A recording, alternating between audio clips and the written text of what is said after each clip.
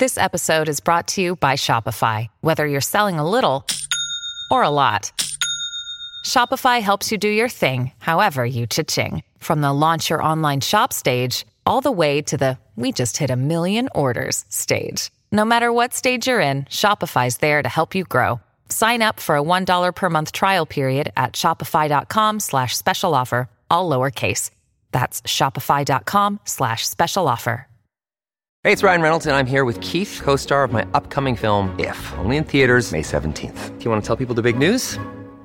All right, I'll do it. Sign up now and you'll get unlimited for $15 a month and 6 months of Paramount Plus Essential Plan on us. MintMobile.com/switch. Upfront payment of $45 equivalent to $15 per month. Unlimited over 40 gigabytes per month. Face lower speeds. Videos at 480p. Active Mint customers by 531.24 get 6 months of Paramount Plus Essential Plan. Auto renews after 6 months. Offer ends May 31st, 2024. Separate Paramount Plus registration required. Terms and conditions apply if rated PG. Hello, everybody. This is Marshall Poe. I'm the editor of the New Books Network. NBN listeners like to read books and buy them. So we thought we'd tell you that right now, our friends at Princeton University Press are having a remarkable site-wide sale. You can get 50% off books, including ebooks and audiobooks, with the code 50, F-I-F-T-Y, at checkout until May 31. You can save some real money on Princeton University Press books. I encourage you to go there and check it out. Welcome to the New Books Network. Hi, my name is Nathan Hobson, and I'm a host for the New Books in East Asian Studies podcast, a member of the New Books Network. Today I'll be talking with Jürgen Meltzer about his book, Wings for the Rising Sun, A Transnational History of Japanese Aviation, out from Harvard University Asia Center in 2020. Wings for the Rising Sun traces the history of Japanese aviation from its origins with hot air balloons in the 1870s until the end of the Pacific War in 1945. Meltzer's narrative centers around 3 themes. The first, transnational technology transfer and Japan's accompanying efforts to attain technological independence. Number 2, domestic efforts to mobilize public enthusiasm for aviation development. Meltzer calls this air-mindedness. And finally, the complicated interplay of aviation with military and diplomatic history. The first chapters in part 1 take us to the end of World War I, which was a turning point for Japanese aviation. Until that time, Japan had been most interested in French technologies, but the settlement of the Great War at Versailles provided an opportunity to take advantage of German aviation advancements. Parts 2 and 3 contrast the development of aviation in the Imperial Japanese Army and Navy, exposing crucial differences not only between the two services, but within each one. Part 4 begins with the Japanese turn to American civil aviation technologies in the wake of the 1931 Manchurian Incident and the subsequent impact of Japanese aggression and U.S. retaliatory sanctions leading up to Pearl Harbor. The final chapter covers the fevered development of rocket and jet-propelled aircraft during the war, and therefore in the context of resource shortages and a fast-ticking clock. Meltzer, who is a former Lufthansa pilot, has written a book that will appeal to readers interested in STS, military history, international relations, and Western history, in addition to Japanese history aficionados. Okay, so Dr. Meltzer, thank you so much for joining us today on the podcast. So I'd like to start off by asking you about how you came to this project. And I understand that your personal history before going into academia has a lot to do with your interest in aviation. So I'd love if you could tell us about that as well. Okay, thank you very much, Nathan. So first of all, of course, I want to thank you for this wonderful opportunity to present my book to the listeners of the New Books in Japanese Studies podcast. So let me shortly introduce myself. I'm Jürgen Meltzer, and I'm a professor at Yamanashi Gakuen University in Japan. As you already might have guessed from my accent, I come from Germany. My research and my new book are somehow closely connected to my biography. So please allow me to talk a little bit about my previous career. Since I was a teenager, I loved flying. When I was 16, I joined the local glider flying club where I learned how to fly gliders. At the age of 25, I joined the German airline Lufthansa to become an airline pilot. After several years of flying short-range jets within Europe, I changed to the jumbo jet. And with this aircraft, I was flying to many places all around the world, including Japan. Then in the year 2000, I had a sports accident and I could not fly anymore. I decided to go back to university and began studying Japanese language and Japanese history, first in London and then in the United States at Harvard and Princeton. Well, that's how I became a historian of modern Japan. At Yamanashi Gakuin University, I'm now teaching courses on Japanese history, on the history of technology in Japan, and on the history of Japan's international relations. Now, if you ask me what made me write this book, I would answer that my curiosity about the history of Japanese aviation was quite unexpectedly sparked during a trip to the Lake Constance in the south of Germany. In the Zeppelin Airship Museum, I discovered several photos of the German aircraft maker Dornier and of his airplanes flying over Japan. After some further inquiry, I found out that during the 1920s, nearly all major German aircraft makers were involved in the development of Japan's aviation. I began to ask myself, why could Germany, as a defeated nation and as Japan's former World War I enemy, wield such an influence? During my further research, I found out how Japan's aviation was successively reshaped under French, British, German, and American influence. I became quite fascinated how Japanese military officials, diplomats, and industrialists skillfully gained access to the latest foreign aviation technology and how Japan could build up an independent domestic industry. During my research, I decided to connect Japan's history of technology with the country's military strategy and its international relations. My aim was to put aviation history into a wider context and to make my book different from the many aviation encyclopedias and illustrated history.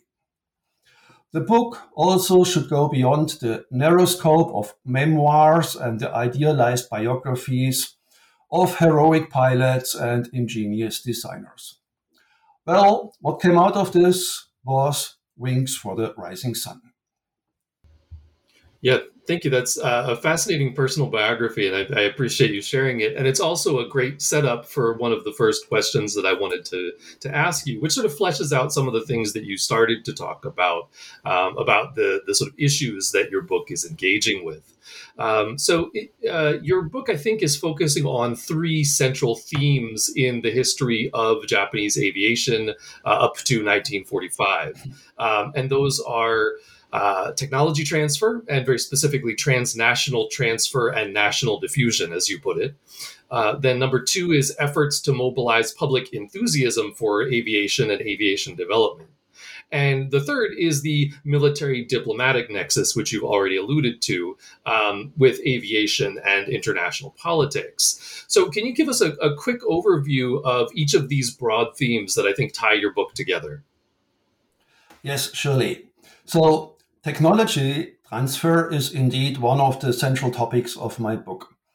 It's important to know that Japan's aeronautical experts were not just passive receivers of foreign technology. I'm emphasizing throughout the book that these engineers took a very active role that soon surpassed the mere improvement of imported designs. I show how their expertise reached a level where they designed a new generation of aircraft that clearly demonstrated their full independence from foreign technology. Popular aviation enthusiasm is another thread that connects the various stages of Japan's aviation history. The book demonstrates how the Japanese military fully included the public in the national aviation project. The Army and the Navy staged balloon launches, air shows, and patriotic donation campaigns. It turned out that airplanes were very effective vehicles to mobilize national pride and public air-mindedness. A third recurrent theme is the close link between aeronautical advancement, international relations, and military strategy. Let me give you just one example. Immediately after World War I, France and Britain wanted to get rid of their wartime surplus aircraft and began competing for the buildup of Japan's air power. As a result, the Japanese military and industry could take full advantage of this international rivalry to import aeronautical material and know-how. Yeah, thank you. That was an extremely concise summary of some very difficult and complicated topics that you treat throughout the book. So I want to jump into part one of the book. And the book is divided into 4 parts, each of which has a number of shorter chapters. But I think it makes sense for us to think about the book in its 4 parts for the purposes of this conversation. So part one is early Japanese aviation, 1877 to 1918. There are 2 chapters in part one, and they examine the earliest years of aviation in Japan, starting with Japan's first balloon launch in 1877. And already the 3 themes that we've just talked about stand out here: the role of the military, technological transfer, and in particular Japanese efforts to attain technological independence on the one hand, and the involvement of the media on the other. Starting with what you call the balloon fever, which is a lovely phrase, in the 1870s, these chapters take us through developments in the Russo-Japanese War, what you call the decisive year of 1909, and through Japan's first motorized flights into the French decade of the 1910s. So to get us started here, what were some of the early landmark events in Japanese aviation, and how and why does France emerge as the early source and model for Japanese aviation development? Well, apart from the Navy's successful balloon launch in May 1877, Japan's first motorized flight was, of course, a milestone in the history of Japan's early aviation. The event took place in December 1910 at Tokyo's Yoyogi Parade Ground. If you go there, you can still find a commemorative plaque at what is now the Yoyogi Park. As for the French influence, indeed, France had an enormous impact on the early build-up of Japan's air power. Well, the reason is quite simple. Until World War I, France enjoyed worldwide recognition as the leader in aviation. Therefore, the Japanese decided to rely on French airplanes and French instructors for laying the foundation of their air power. This had quite impressive results. In the book, I mention how during World War I, Japanese pilots fought in French aircraft above the German leasehold of Qingdao in China. Furthermore, Japanese aviation experts who were based in France witnessed the dramatic advances in French aviation during World War I. When they came back to Japan, they propagated a strong Japanese air power, a domestic aircraft industry, and a national aviation ideology.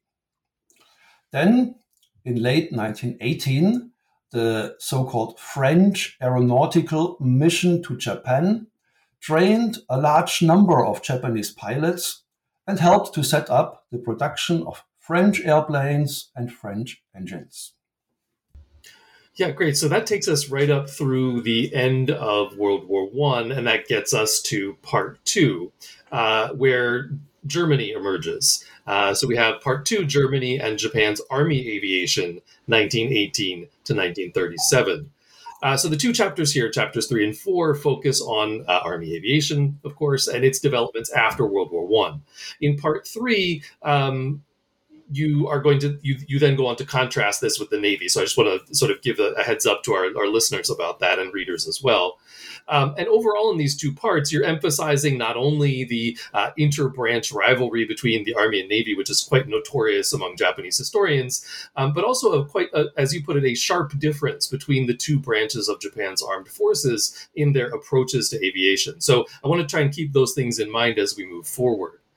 But first, we have to think about, of course, the end of World War I. And I guess this was part of the answer to the question that brought you to the book project originally, because the Treaty of Versailles turns out to be a sort of pivotal moment in the history of Japanese aviation. And so why is that? What changed?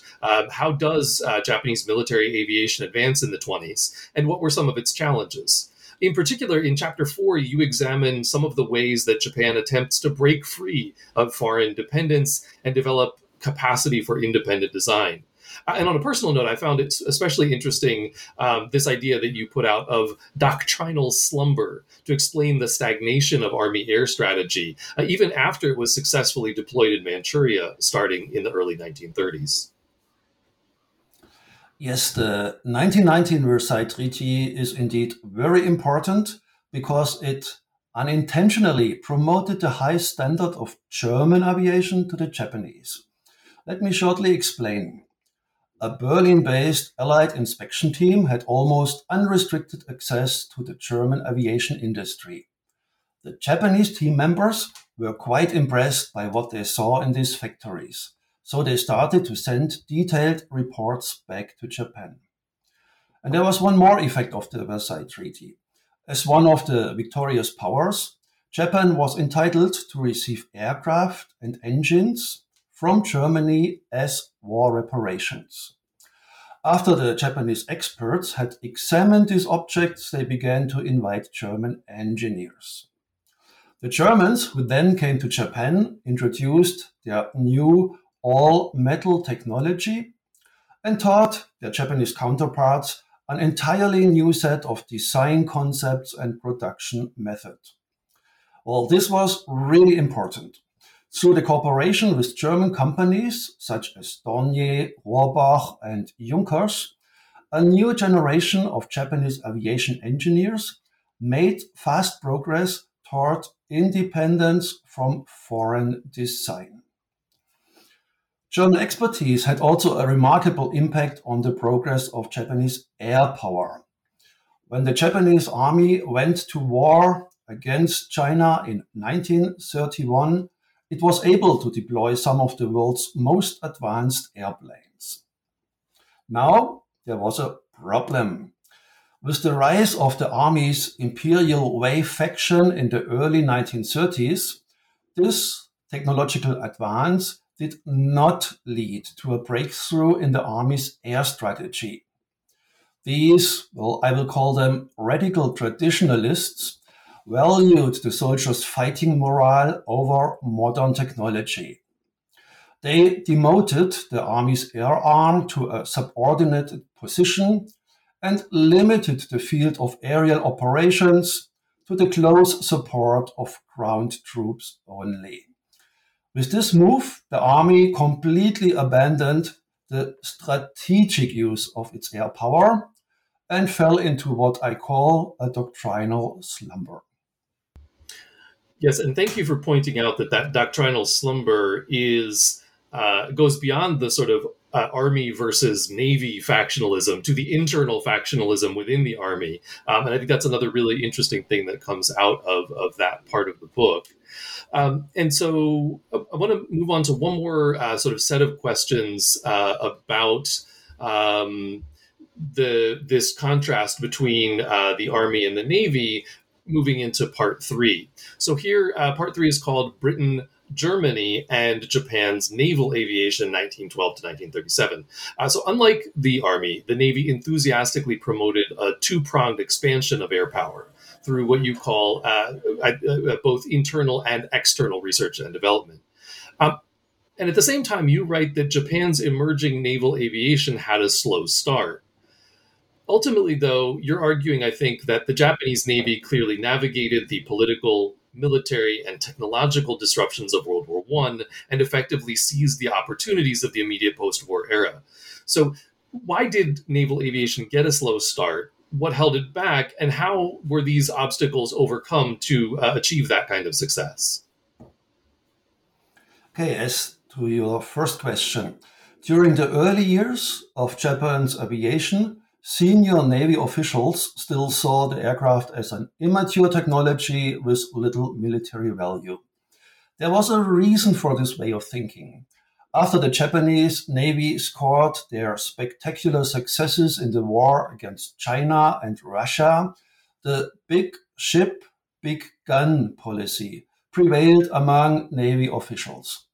In other words, these officers believed that large ships and superior firepower would be decisive for victory at sea. Then things changed in the early 1920s.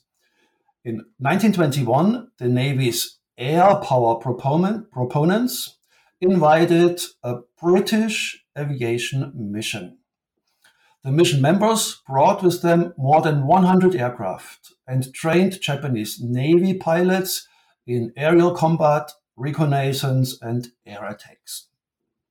In 1923, a Japanese fighter aircraft that was designed by British engineers landed on Japan's first aircraft carrier that itself was modeled on the British carrier Furious. I'm arguing that this carrier deck landing became the peak of technology transfer from Britain. The new carrier technology also strengthened the Navy's air power advocates and seriously challenged the big ship, big gun policy of the traditionalists. Yes, and of course, we're recording in the immediate aftermath of the Suez Canal debacle. So I guess we're rethinking the big ship policy once again, or at least we should be. Anyway, so you brought us to this, the British aviation mission to Japan. And I think that's the next thing that I wanted to sort of ask about here. In the 1920s, the advent of aircraft carriers, as you said, transformed naval aviation. And after that, though, the Anglo-Japanese relationship is quite complicated after World War I. Nevertheless, Japan is able to draw on the experience of the British to develop and integrate this new technology. And then, but by the 1930s, the Navy is looking beyond Britain to Germany and also to the United States. And at the same time, trying, as always, to achieve independence from foreign design during that decade. Yes. Let me shortly talk about the evolution of Japanese dive bombers to illustrate that case. It's an interesting story that fully shows the strong interaction between military doctrine and technological development. The Japanese Navy learned about the latest advances in dive bombing in 1930 when an engineer of the Navy Technical Research Institute visited several US aircraft manufacturers. Then, with the initial help of the German aircraft maker Heinkel, the Japanese company IG Tokei started building dive bombers in 1934. This new dive bomber technology had enormous consequences. It made the Japanese Navy more and more confident to win a war against the large fleet of American warships. And as a result, the character of Japan's air power changed during the 1930s from a largely defensive force to an air fleet with a new and aggressive first strike capability. At the same time, as you rightly mentioned, Japan's naval aviation also achieved independence from foreign design. Let me put it this way. By 1933, the Japanese Navy had some of the world's finest flying boats, carrier fighters, and dive bombers.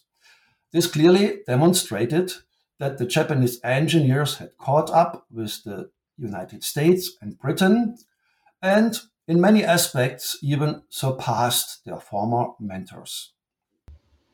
Great, and that takes us up to part 4. Which treats the end of the 1930s and into the 1940s. So part 4 is called Toward Pearl Harbor and Beyond, 1937 to 1945. Chapter 7, which is the first of the chapters in this part, looks at the influence of American aviation technology in the decade between the Manchurian Incident, which we've already mentioned in 1931, and the assault on Pearl Harbor in 1941. I personally found this to be the most, I guess, surprising chapter in the book, because I hadn't realized the degree to which U.S. and Japanese aviation were intertwined in the 1930s. I will admit I was less surprised to find that continuing U.S. stereotypes of Japanese backwardness and derivative engineering, as you put it, led U.S. intelligence to undermine the fast progress of Japanese aviation. But my question to you is, why did Japan suddenly develop an interest in American planes? And then later in the decade, what was the effect of the kind of time bomb scenario that was created by American sanctions? And what should the U.S. have done to, or how should the U.S. have been warier of advances in Japanese aviation in this decade? Well, I argue that during the 5 years before the Pearl Harbor attack, the United States played a key role in the rapid development of Japan's military aviation. It's interesting to see how the Japanese resourcefully profited from advances in US civil aviation. Around that time, US engineers came up with a new generation of passenger aircraft. These airplanes had much less air resistance, which allowed for a major speed increase, and efficient engines and propellers combined high power with low fuel consumption. All these design features were of great interest to the Japanese aircraft makers. The chapter also shows how the large-scale import of US material and above all of machine tools promoted technological advance in the design and, once more, even more important, in the mass production of Japanese aircraft. Now, there was a fundamental dilemma. The further growth of Japan's air power increasingly depended on the country's access to US production technology. At the same time, Japan's aggressive use of air power over China led to escalating US sanctions that threatened to stop this vital supply.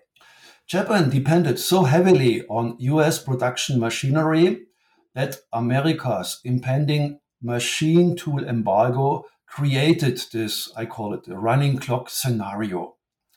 During the short period between 1937 and 1941, Japan went on a massive shopping spree for aeronautical material and production technology, and engaged in widespread industrial espionage and intelligence gathering.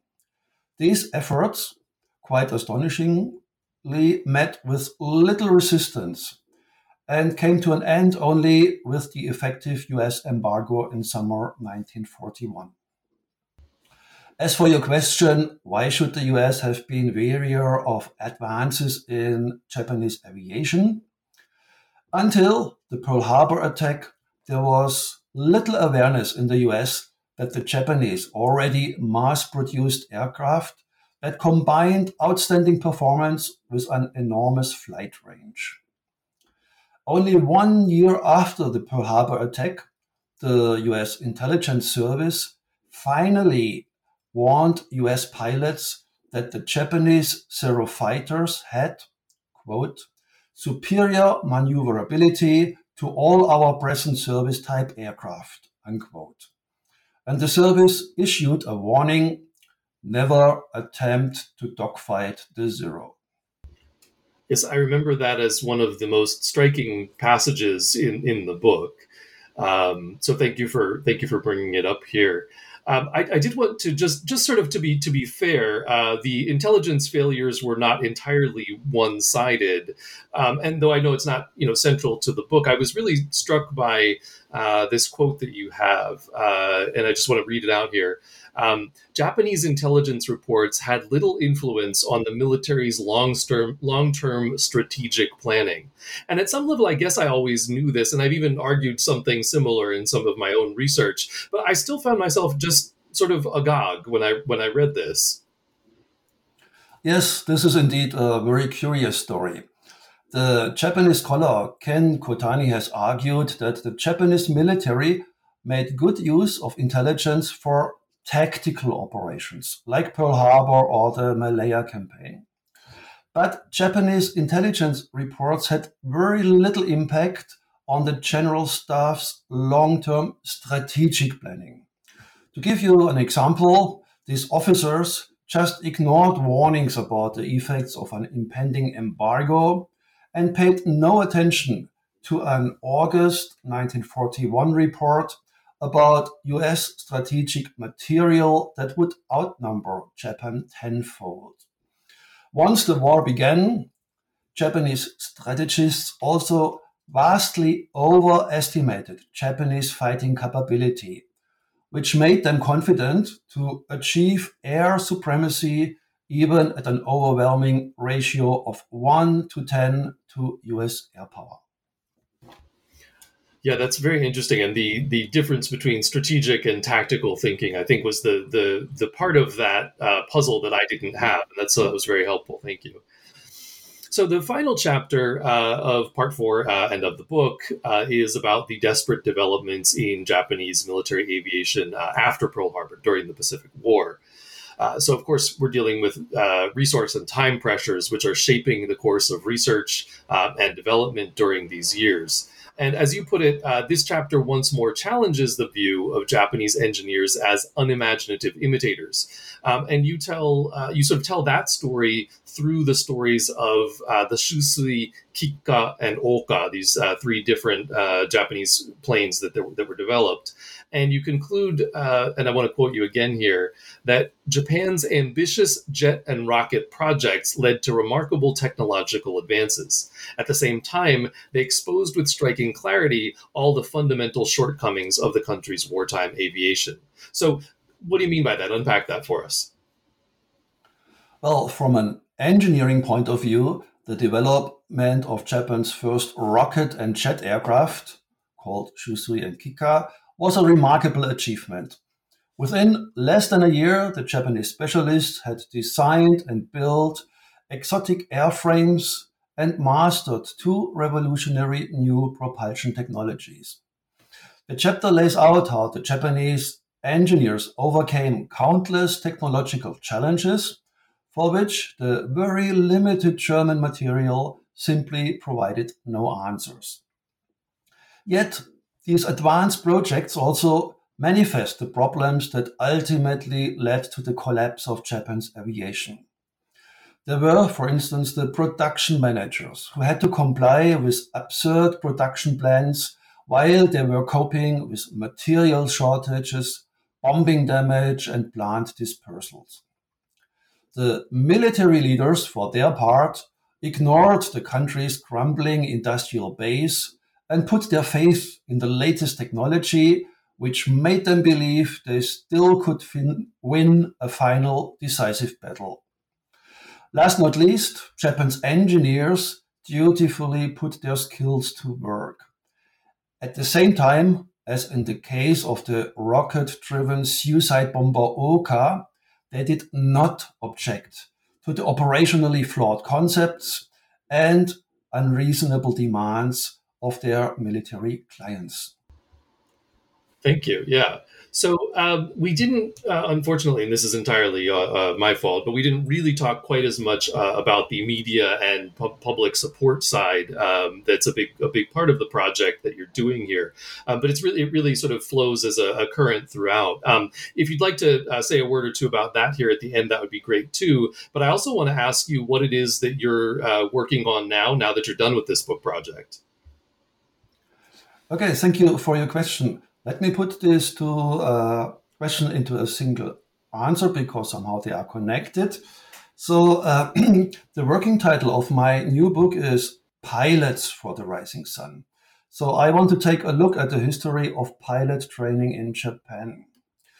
And by doing so, I want to explore Japan's youth aviation education by looking into how the government and military instilled air-mindedness into the young Japanese.